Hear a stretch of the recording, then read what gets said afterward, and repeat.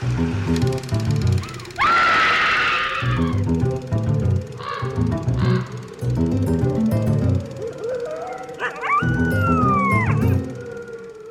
and welcome to Scream Scene, the horror movie podcast where we watch every horror movie ever made in chronological order, and then we rank them from best to worst. My name's Sarah. And I'm Ben. Thanks for listening to us today. Well, Ben, we survived the week of minus 40 temperatures here in Calgary. Yes, the tide is finally turning. Yesterday it was around minus 30, and today it's like minus 1. If you're a Fahrenheit user, that means that it's gone from being like minus 30 Fahrenheit to like plus 30 Fahrenheit, I think. I don't know how Fahrenheit works. It doesn't, but I'm just pretending for the sake of our American listeners. For sure. In any case, it is quite a jump, and our heads are hurting. Yeah, for sure. We got those pressure headaches because it's gone from being colder than Antarctica, because the zoo had to keep the penguins inside, Yes. to just regular cold. Yeah, like, you'd probably be fine in a sweater. A little bit of housekeeping just up front. On Patreon, we are nearing our 100th piece of bonus audio. Yeah, it's our 100th week of doing Patreon. Yeah, coming up. Yes. So what we are planning to do to celebrate is we are asking for people to send us questions on either Twitter, Patreon if you're already a patron, or you can email us at screamscenepodcast@gmail.com. Or use our Tumblr Ask Box. That's true. And we will answer these questions in an audio format available to all of our patrons on Patreon. And these can be questions about the podcast, about horror, about making podcasts, about Star Wars. About us. About anything. It can be about anything. Yeah. If we get enough questions, we'll answer them, and if we don't like your particular question, we reserve the right not to answer it. In other news, what are we watching today, Ben? Well, I see we have stalled as long as we could, and now it is time to talk about She-Wolf of London from 1946. You mentioned last episode that this is the film that is blamed for killing the horror genre in this decade. Right. I don't think that's fair. I haven't seen the film, but I still don't think it's fair. No, yeah, the genre has been dying for a while, and to be fair, there will still be horror movies in this decade. But, like, we're in 1946. That means there's, like, 4 more years left in the 1940s, and there will be about 6 Hollywood-made horror movies for the rest of the decade. Okay. Which is a huge decrease compared to the numbers we've had, right? Yeah, I think one year we had over 6. I mean, we've had years that have had, like, 13. Yes. The reason why this movie's kind of blamed, I think, is because it represents the end of a very specific era. That really happened less because of this movie and more because of forces outside this movie, but because this movie's release sort of coincided with that, it gets pointed to. Sure. And I'll go into that a bit more later.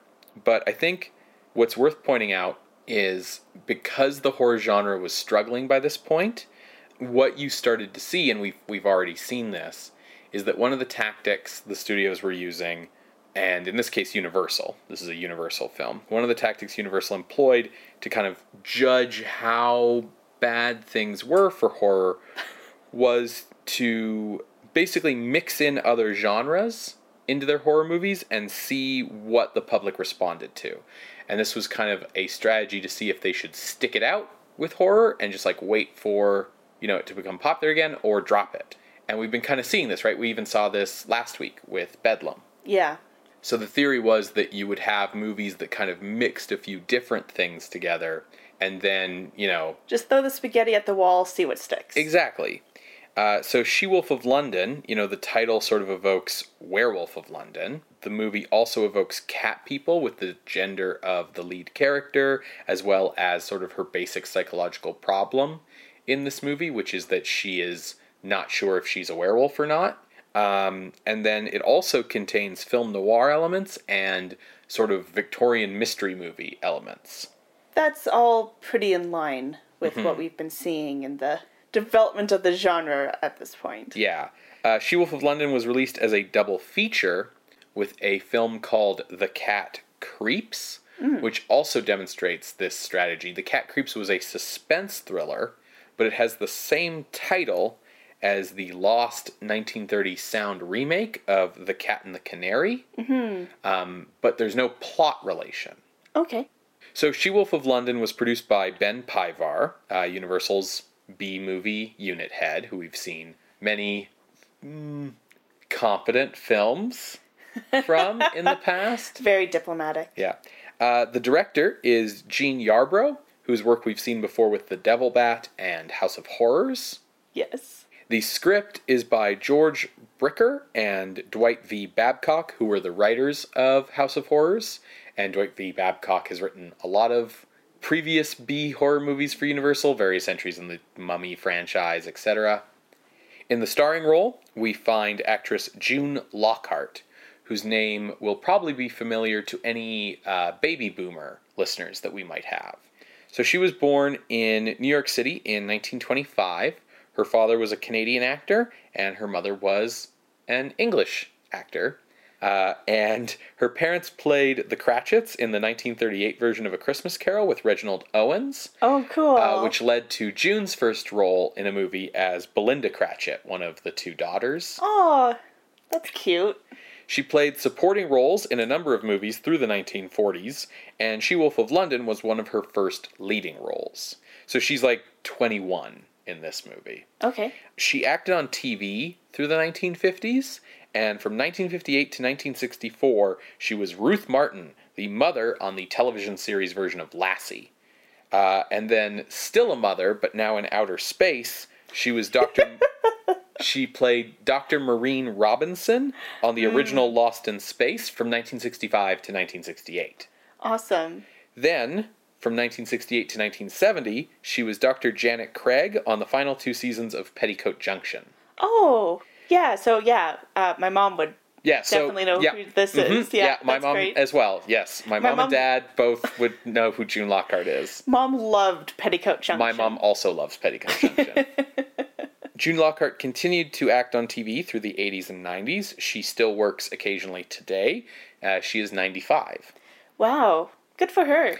Opposite Lockhart is Don Porter, who we last saw in 1942's Night Monster in the romantic heroic lead role.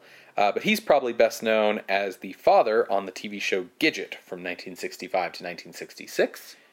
Dennis Hoey, who plays a police inspector in this film, was basically playing to type, as he had already portrayed Inspector Lestrade in 6 out of the 14 films in Universal's Basil Rathbone Sherlock Holmes series. For sure. Finally, Martin Koslek we will remember as the villain in The Mummy's Curse and House of Horrors. So She-Wolf of London and The Cat Creeps were released on May 17th, 1946. Neither film ignited much enthusiasm from critics or audiences, and the film's failure coincided with a sea change at Universal. Through 1945, the British industrialist J. Arthur Rank had been attempting to gain control of Universal, having already come to own a sizable portion of the British film industry. Rank had created Eagle Lion in the United States to distribute his British films in the US, and had bought PRC in order to produce American B movies to go with the releases of his British A pictures. However, he also wanted to own a major American A studio so he could control a segment of the American A pictures that got imported into the UK. He owned all of these things kind of separately. It wasn't like the Disney thing where now they're the same studio altogether. It was the one guy owning a bunch of different things so that he controlled a lot of stuff without seeming to control a lot of stuff. Yeah. However, Rank's attempts to take control of Universal directly were unsuccessful. He couldn't get the approvals needed to buy out this major American company as a British citizen. There were protections in place at that time for that kind of thing. So instead, he bankrolled a small Hollywood production company called International Pictures, such that International could then effect a merger with Universal. That's some shady shit. Standard Capital Corporation, the current parent company of Universal, they were eager to divest themselves of the studio and move on with their lives.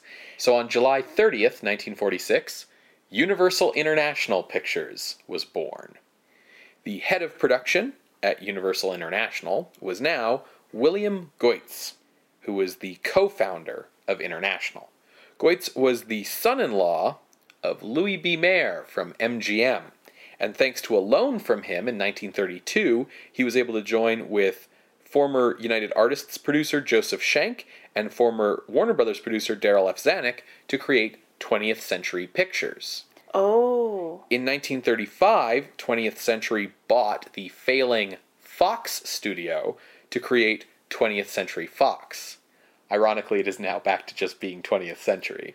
Goetz left 20th Century Fox in 1943 to have his own independent production company, International, which he founded with lawyer Leo Spitz. So, as J. Arthur Rank already had American B movies covered with PRC, he didn't need Universal to be making B movies anymore. Yeah. So Goetz shuttered the B unit and also ended production of the horror, western, and Arabian Nights genres from the studio. The goal was now prestige pictures for the new Universal International, and thus many longtime Universal stalwarts like Ben Pivar, Jack Pierce, and Vera West were let go. I guess you could say the end of an era had been signaled. Yeah, absolutely. So, this is the end of horror movie production at Universal. This is the end of a lot of the talent who made those horror movies, and that ends a lot of institutional memory at the studio, right? Yeah. So even when you get these, Abbott and Costello Meet Frankenstein, these kind of parody movies that come later, they're not necessarily being made by the same people, even if they've brought back a lot of the old actors. So, for example, Jack Pierce is let go, and he's replaced by Bud Westmore. Because, his brothers all were top makeup guys at the other top studios, and Bud Westmore was slaving away at PRC, and PRC is now owned by the same guy who owns Universal. So suddenly the stepping stone for Bud Westmore to get into a major studio is there in a way it wasn't before. Yeah. It's kind of interesting to think about, obviously we're not a huge fan of Ben Pivar, but we don't, wish anything bad towards him. Sure. 80 years in the future. But, you see people who have, dedicated a lot of time towards these companies, and then suddenly a shift in the wind comes, and they're let go. And someone who was also slaving away, as you said, at PRC, doing the same kind of thing, those winds are favorable to his little ship, and he gets brought back up. Right. It's, it's kind of comforting in a weird way to think about how, success is so fickle. Right. You do what you want to do.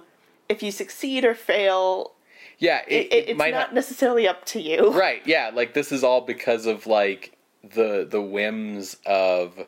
one guy. Right. Fucking Rank. Right, who's, super rich and, so above you in the command structure that, it has nothing to do with you, right? Yeah. So I don't think this will be the last time we see Jack Pierce's makeup. He did continue working in film. He sort of bounced around from here to there, and I think we might see some stuff from him later on in the 1950s, but I might be wrong. However, I know for a fact this is the last time we'll see anything from Vera West, because she will be dead within a year. And for more on that, you can see our Patreon exclusive from Halloween with the Mysterious Life and Mysterious Death of Vera West, available to patrons of all levels. I also just want to point out, before we watch the movie, that, so this is She-Wolf of London. That's right. The other notable werewolf of Universal is Lon Chaney's Lawrence Talbot. Right. He's had a few movies. His character seems to have, had the book close on him. He dies in, no, he doesn't die. He's cured. Right. He's cured. Was he does cured? die, and then he comes back. Uh-huh. Because he was, frozen. Yeah, he died. And then he's cured. Right. No, he got shot in House of Frankenstein, and then he came back in House of Dracula, and he was cured in House of Dracula. That's right. Yeah, so his story is kind of ended. Lon Chaney Jr.'s time at Universal has come to an end. Correct. Due to other things that we've talked about in those episodes. So I think that's also why they're looking at doing a different person in the werewolf suit. Yeah, absolutely. So we'll see what this is. I actually haven't seen this. Mm-hmm. And I think the interesting thing here is going to be keeping in mind that when this was made, the intent was to kind of have like a finger in each genre, basically. Yeah, and a finger in all the pies. Right, and see what kind of works. So we'll see, what this trends towards. Yeah, I am very interested to see it. How are we watching it? Well, She-Wolf of London is available on DVD or Blu-ray as part of the Wolfman Legacy Collection from Universal Home Video. It is also available to rent on Apple Movies. Okay, cool. So, folks, if you want to watch along, hopefully you have an iTunes account. Mm-hmm. You're going to hear a brief musical interlude, and when we come back, we will discuss She-Wolf of London from 1946, directed by Gene Yarbrough. See you on the other side, everybody.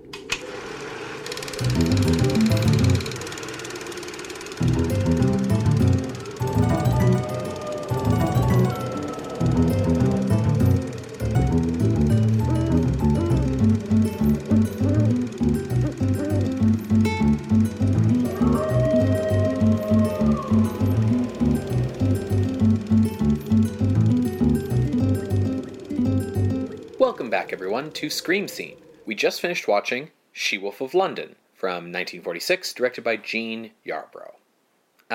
What did you think, Sarah? I think, it was okay. It was fine. I don't think it deserves the reputation of the film that ruined horror for the 40s. Yeah, I think, like we said in our intro, I think that reputation came across it. Like, whatever Universal horror movie got made in this slot probably would have gotten that reputation, because they canceled making horror movies a month later. I don't think it had... this movie didn't do well, but I don't know, if they had put something out at the same time as this instead of this that had made $12 million, would they have kept doing horror even though Rank didn't want to? I don't know. It's, hard to say. Mm-hmm. I didn't think this was very good, but there is a good movie in here somewhere. Yeah. Kind of trying to get out. Yeah, like The Wolf Within. Sure. Speaking you have two wolves in you. Let's talk about what does happen in this movie. Sure. So we start with a title card talking about the Allenby curse. The curse on the Allenby family. And not so much saying, here's what the curse is, but more like, everyone forgot about the Allenby curse until ... this movie. And if you're interested in finding out what the particulars of the Allenby curse are, you're out of luck. Yes. Because it comes up, but they never explain it. Yeah. We open in Scotland Yard. There's been a vicious attack in a London park. Now, our main guy, Inspector Pierce, thinks it's a dog attack. But Detective Latham quotes the person who was attacked, who swears that it was a woman. So Latham thinks it's a werewolf. A she-wolf, if you will. Did we say that it's turn of the century London? Yes, it's turn of the century London. Now this attack happens in a park that is right near where Phyllis Allenby lives in her big manor house, and this attack troubles Phyllis, which is not good because she is getting married next week and kind of needs to get things in order. Mm-hmm. She's getting married to solicitor and wealthy gentleman Barry Lanfield. Phyllis lives at her manor with her aunt Martha, Martha's daughter Carol, and their maid Hannah. Now, aunt should probably be in quotation marks, as will be explained shortly. Carol has been seeing a penniless artist, and Martha tries to put an end to it.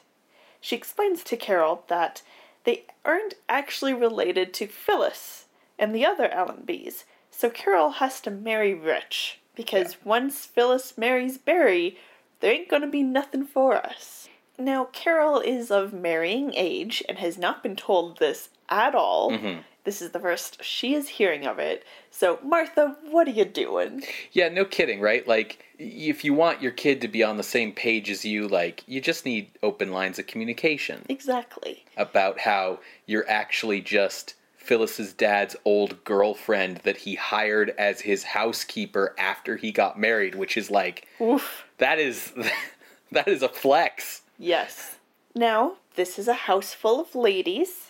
So, to protect them from whoever attacked that man, Martha has bought 2 German shepherds who always just seem to bark at Phyllis, but are otherwise very well trained. Mm-hmm. That night, we see a cloaked figure returning to the manor with the dogs coming with her.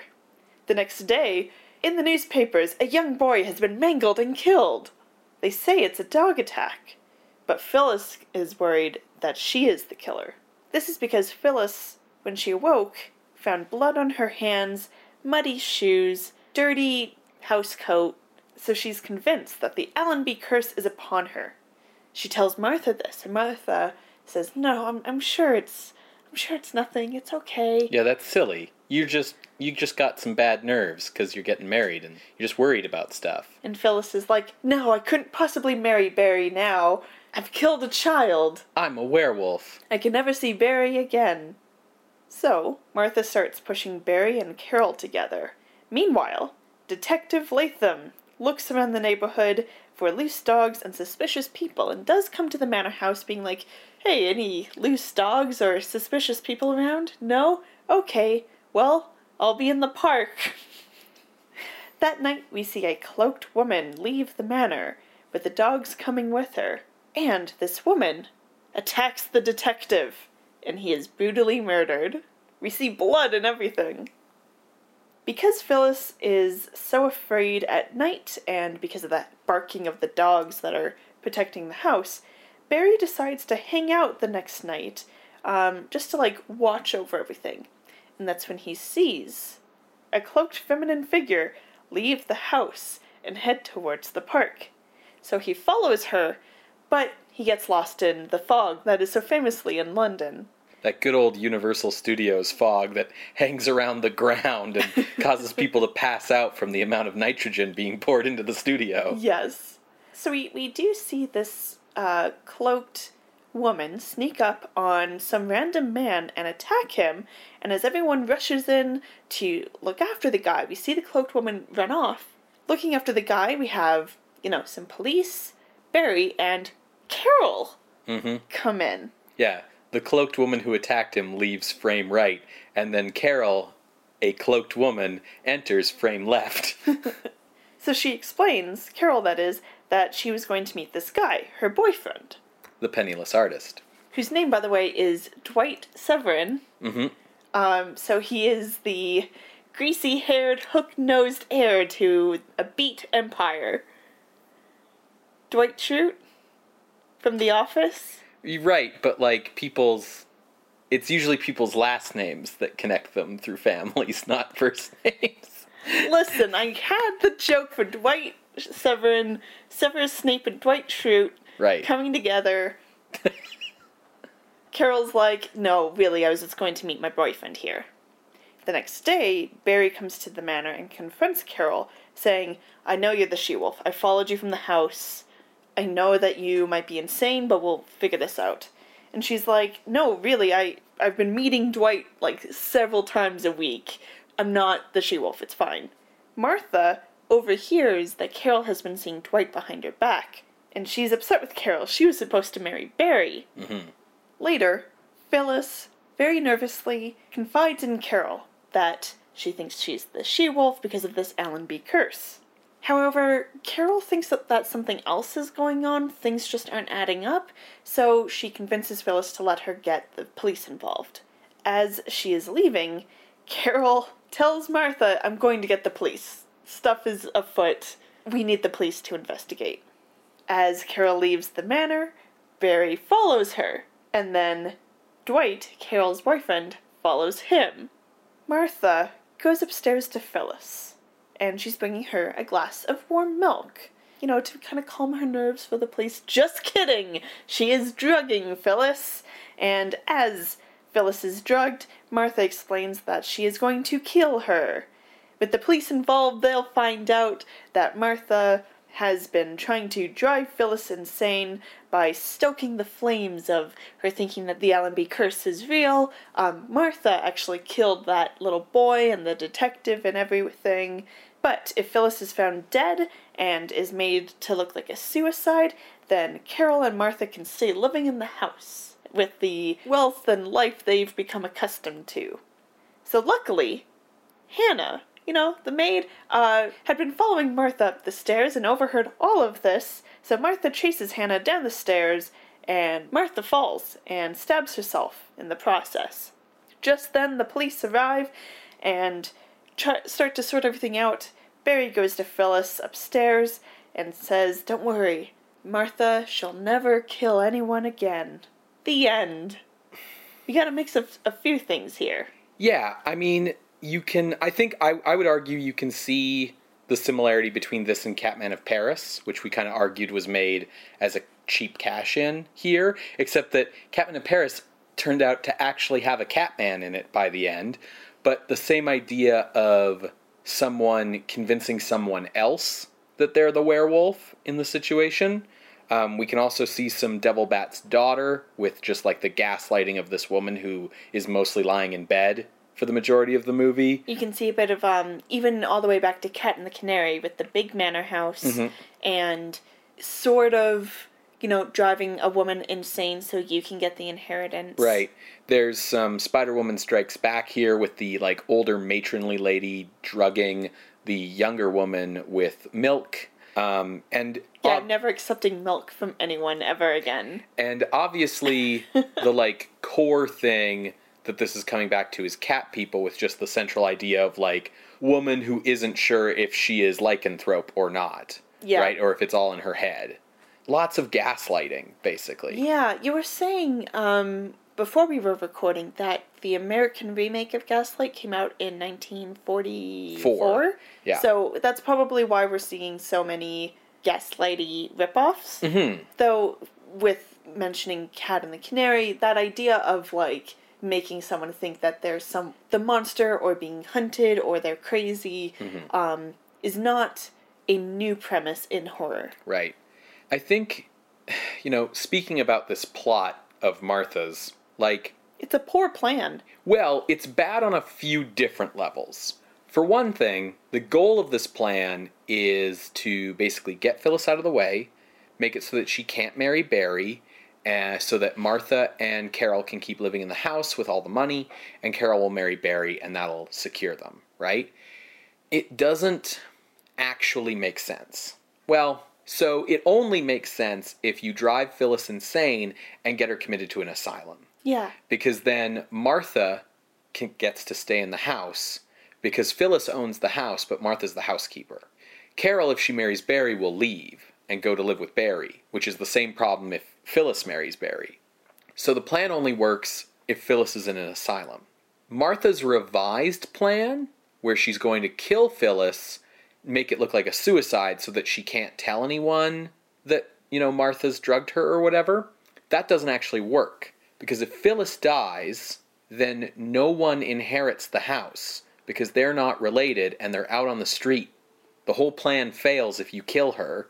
Now, granted, the scene where Martha explains her plan and that she's going to kill Phyllis and how she's been gaslighting her the whole movie, it is all Dutch angle, and Sarah Hayden, who plays Martha, gets to basically go slowly crazy over the course of the scene, and it's really clear that Martha has a few screws loose, she's this close to being that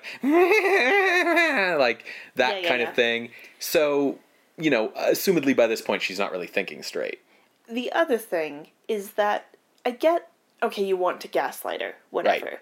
But immediately, right after that kid is killed, Phyllis is convinced, I'm the she-wolf, it's the Allenby curse, I should, go to the police, I should be committed, and Martha is the one no, it'll be fine, you'll be with Barry eventually, it's okay, and it's bitch, you got what you wanted. I mean, I guess the idea here is like to We not gotta seem... stretch it out for the film, for the runtime of the movie. Well, we can talk more about that later. I was going to give an in-universe reason in the sense of like not wanting to like tip off too early that you're like, you don't have to get immediately like, oh yeah, you absolutely are a werewolf. Let's get you committed. Like, not to seem, you know what I mean? Like the natural thing to do would be like, no, that can't be true, right? So like just wanting to keep the cover. And but the other thing is also, unless Barry is the only bachelor in London, Yeah. it makes no sense to push Carol and Barry together. Yeah, so the way I get Carol marrying Rich, I get it, but Barry, no. Yeah, the way she's trying to do this is she's telling Barry that Phyllis is ill, because Phyllis is staying in bed all the time, afraid that she's a werewolf. So why don't you take Carol on the ride instead? Yeah, every time he comes to the house, she's just like, oh, you just take Carol. And I guess she's just hoping that if they spend enough time together, they'll fall in love. But this doesn't really work because Barry is already in love with Phyllis, and Carol's already in love with Dwight. So you're not going to, like, change that by forcing them. If both of them were not seeing anyone, this plan might work. But otherwise, it doesn't. Mm-hmm. Finally, in order to carry out this plan, Martha has to go out every night and brutally murder someone in a park. That's not worth it for the thing you're doing, right? Like that's a bad... Any plan that's like, okay, step 1, murder. Step 2, gaslight a babe. Step 3, inherit a house. Like, you've kind of got that backwards. Like, you don't want a criminal plan where you have to do a more extreme thing in order to pull off a less extreme crime. Of like, you're killing people brutally so that you can commit fraud. Like, that's a bad plan. Yeah.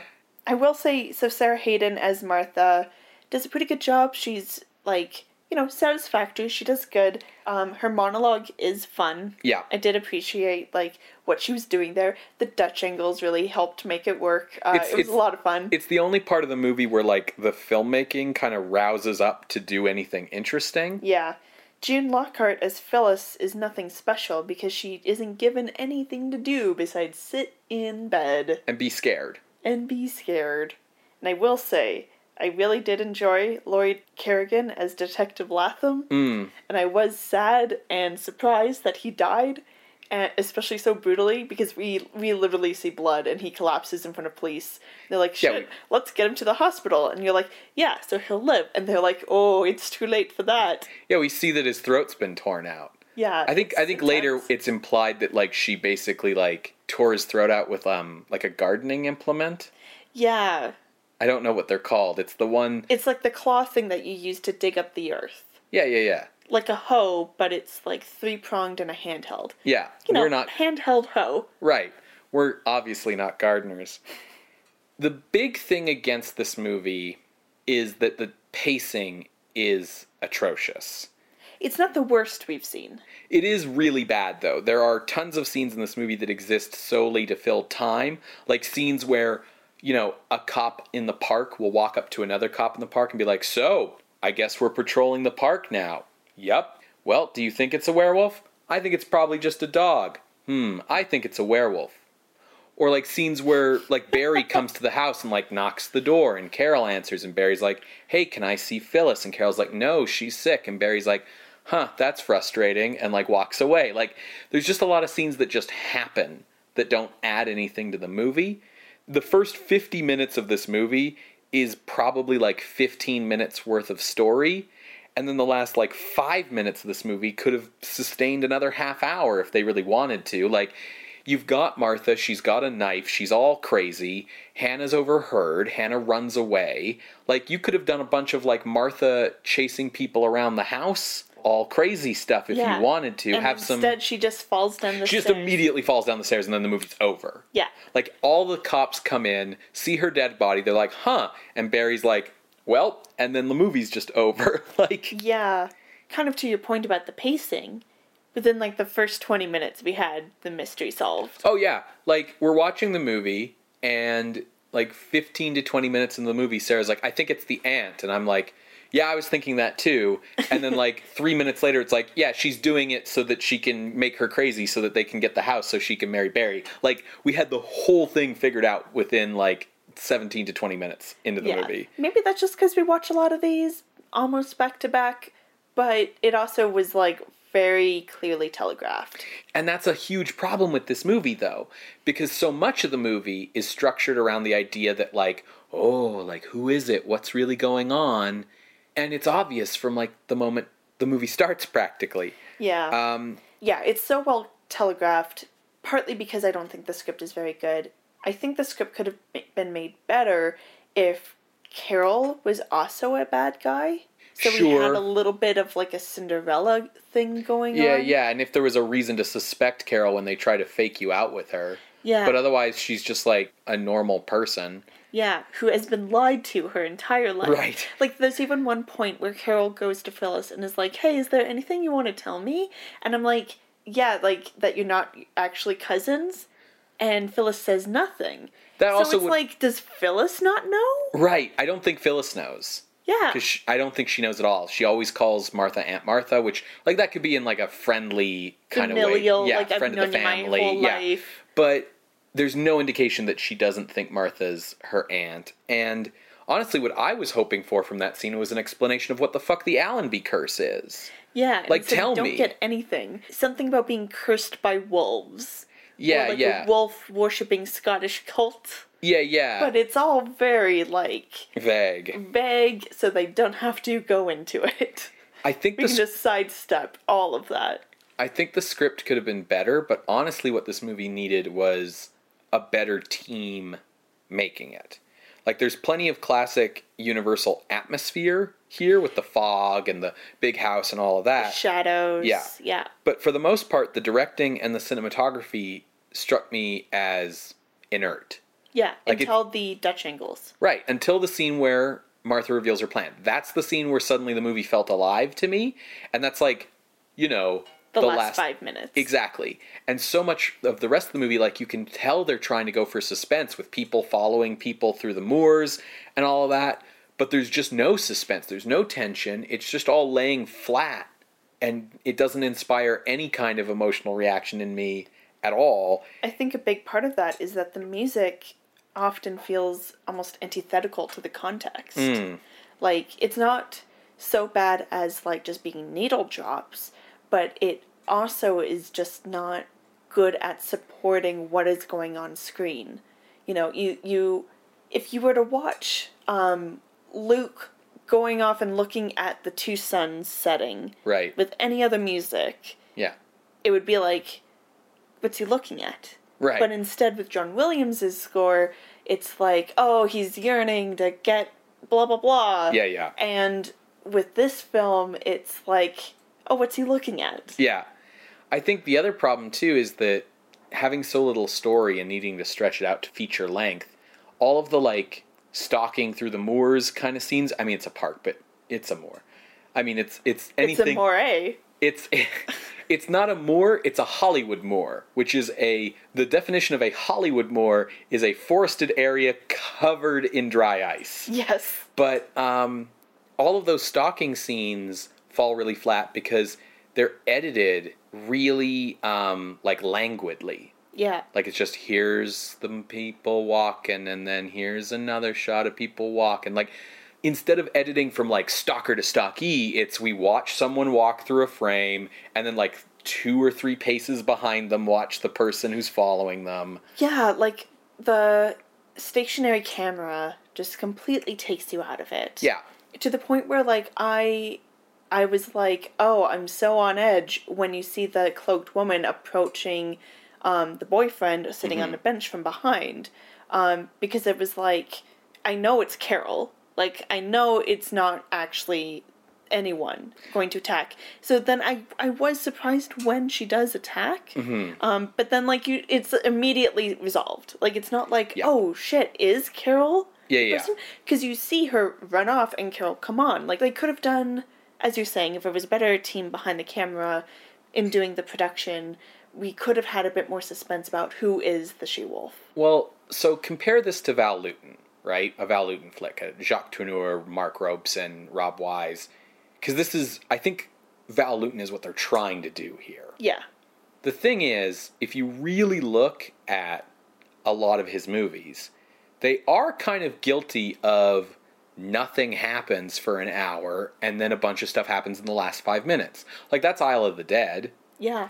But the Lewton films keep you engaged through that because the filmmakers know how to use suspense and tension to keep you engaged and keep you not thinking like, wow, like nothing's happening in this movie, right?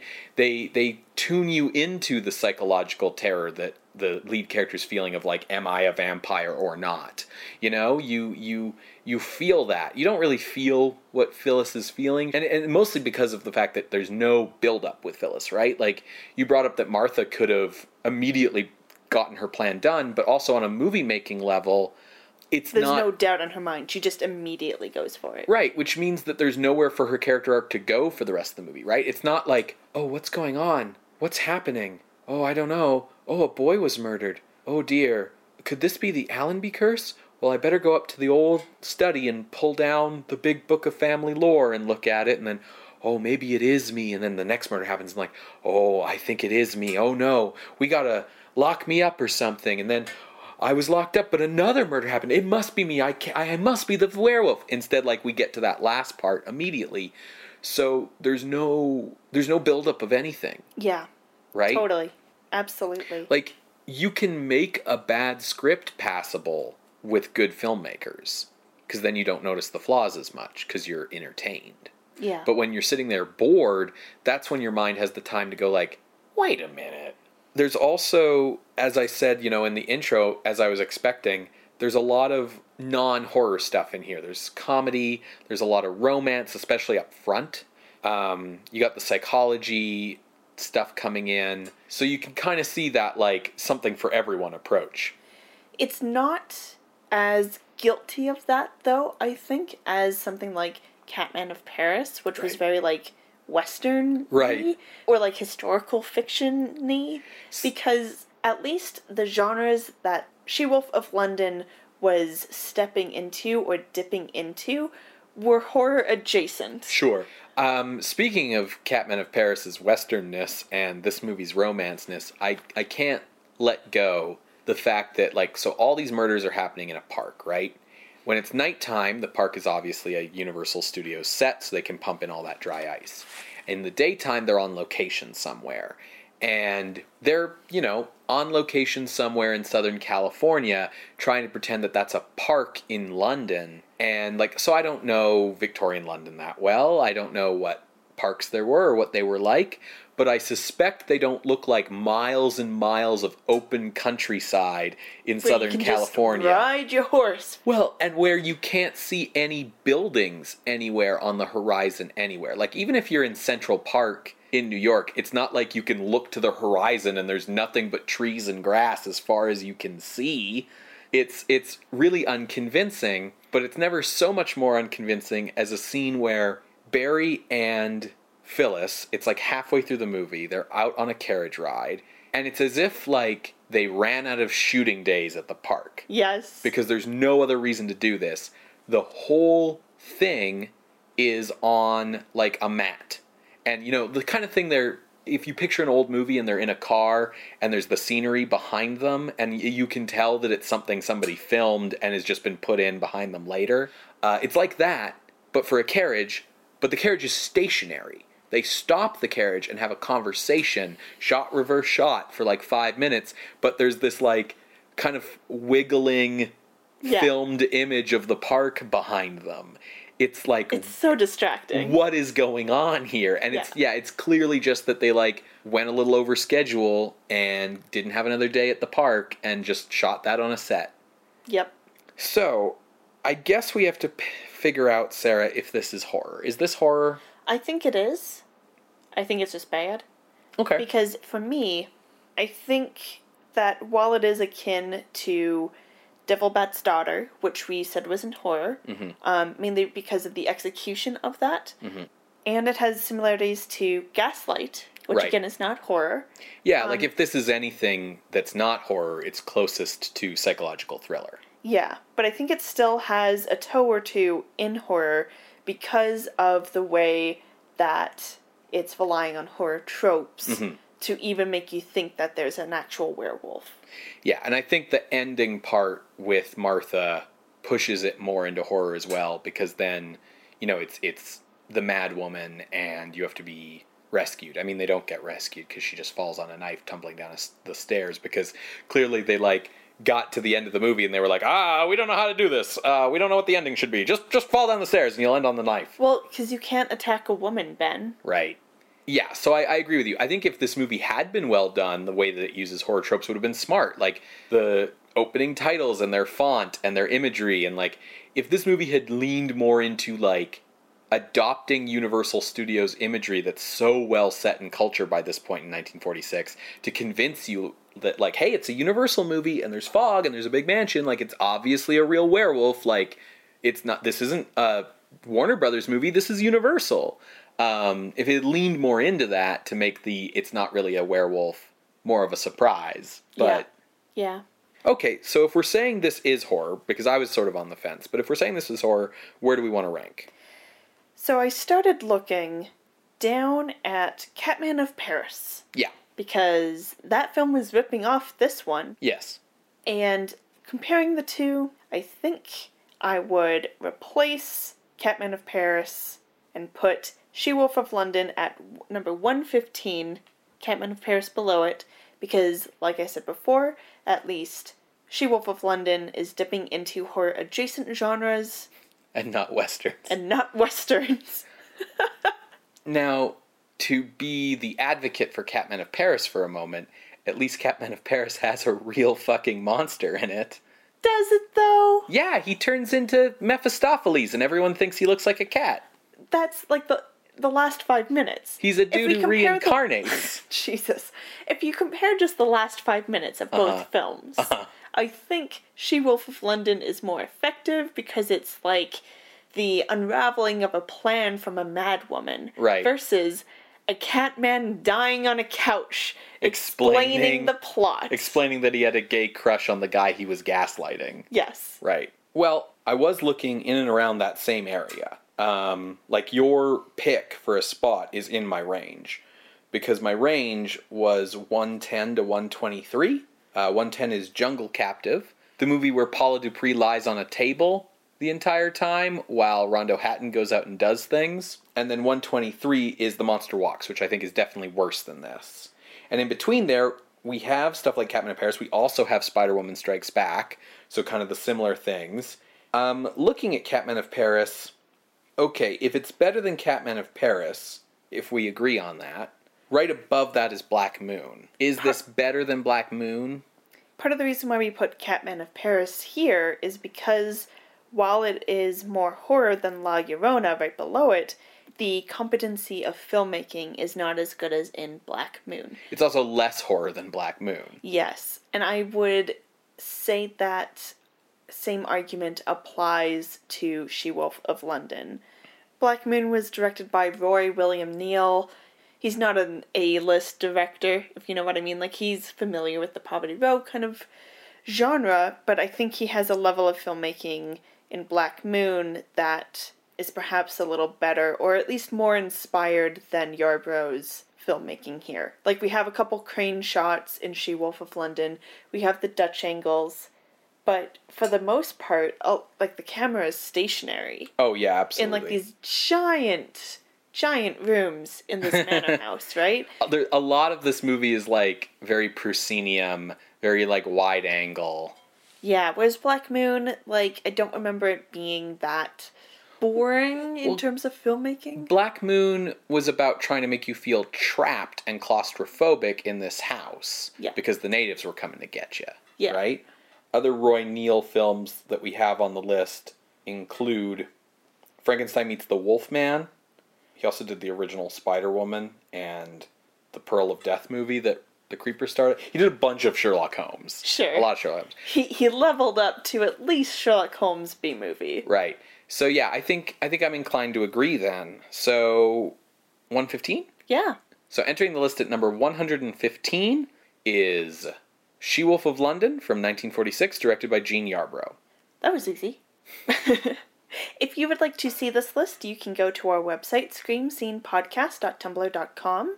There you can find links to the other episodes we might have mentioned today, as well as our appeals box. If you would like to contest this or any other ranking, you can drop us a line through our Ask box on Tumblr. You can email us directly at screamscenepodcast@gmail.com, or you can chat with us on Twitter @_screamscene. Scream Scene updates every Wednesday on Apple Podcasts, Google Play, and SoundCloud. Listen to us through whichever podcasting app you prefer by subscribing through our RSS feed. If the service that you use lets you leave a rating or a review, we would really appreciate you doing that. 5-star ratings and good reviews help the show get seen by new listeners. The other way that you can help us get new listeners to the show is just by telling folks you know about the show. Coworkers, friends, family, people you meet on the bus, whatever you got. Another way you can help out the show is by heading over to our Patreon at patreon.com/screamscenepodcast, where you can become a patron of the night for as little as $1 a month. As we mentioned at the top of the show, we are soliciting questions for a Q&A segment for our 100th week of our Patreon. And if we get enough questions, that'll go up as a Q&A available to patrons of all levels. So once again, that's patreon.com/screamscenepodcast. And if you have a question to submit, you can do so by emailing us, screamscenepodcast@gmail.com, or telling us on Twitter @_screamscene. It would be super cool to hear from you. In the meantime, what are we watching next week, Ben? Next week, we're seeing the last horror movie that we're going to get out of Republic Pictures in the 1940s.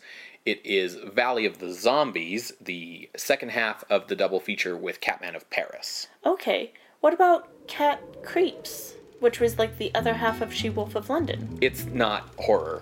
It's very definitely a suspense movie. Okay. Yeah.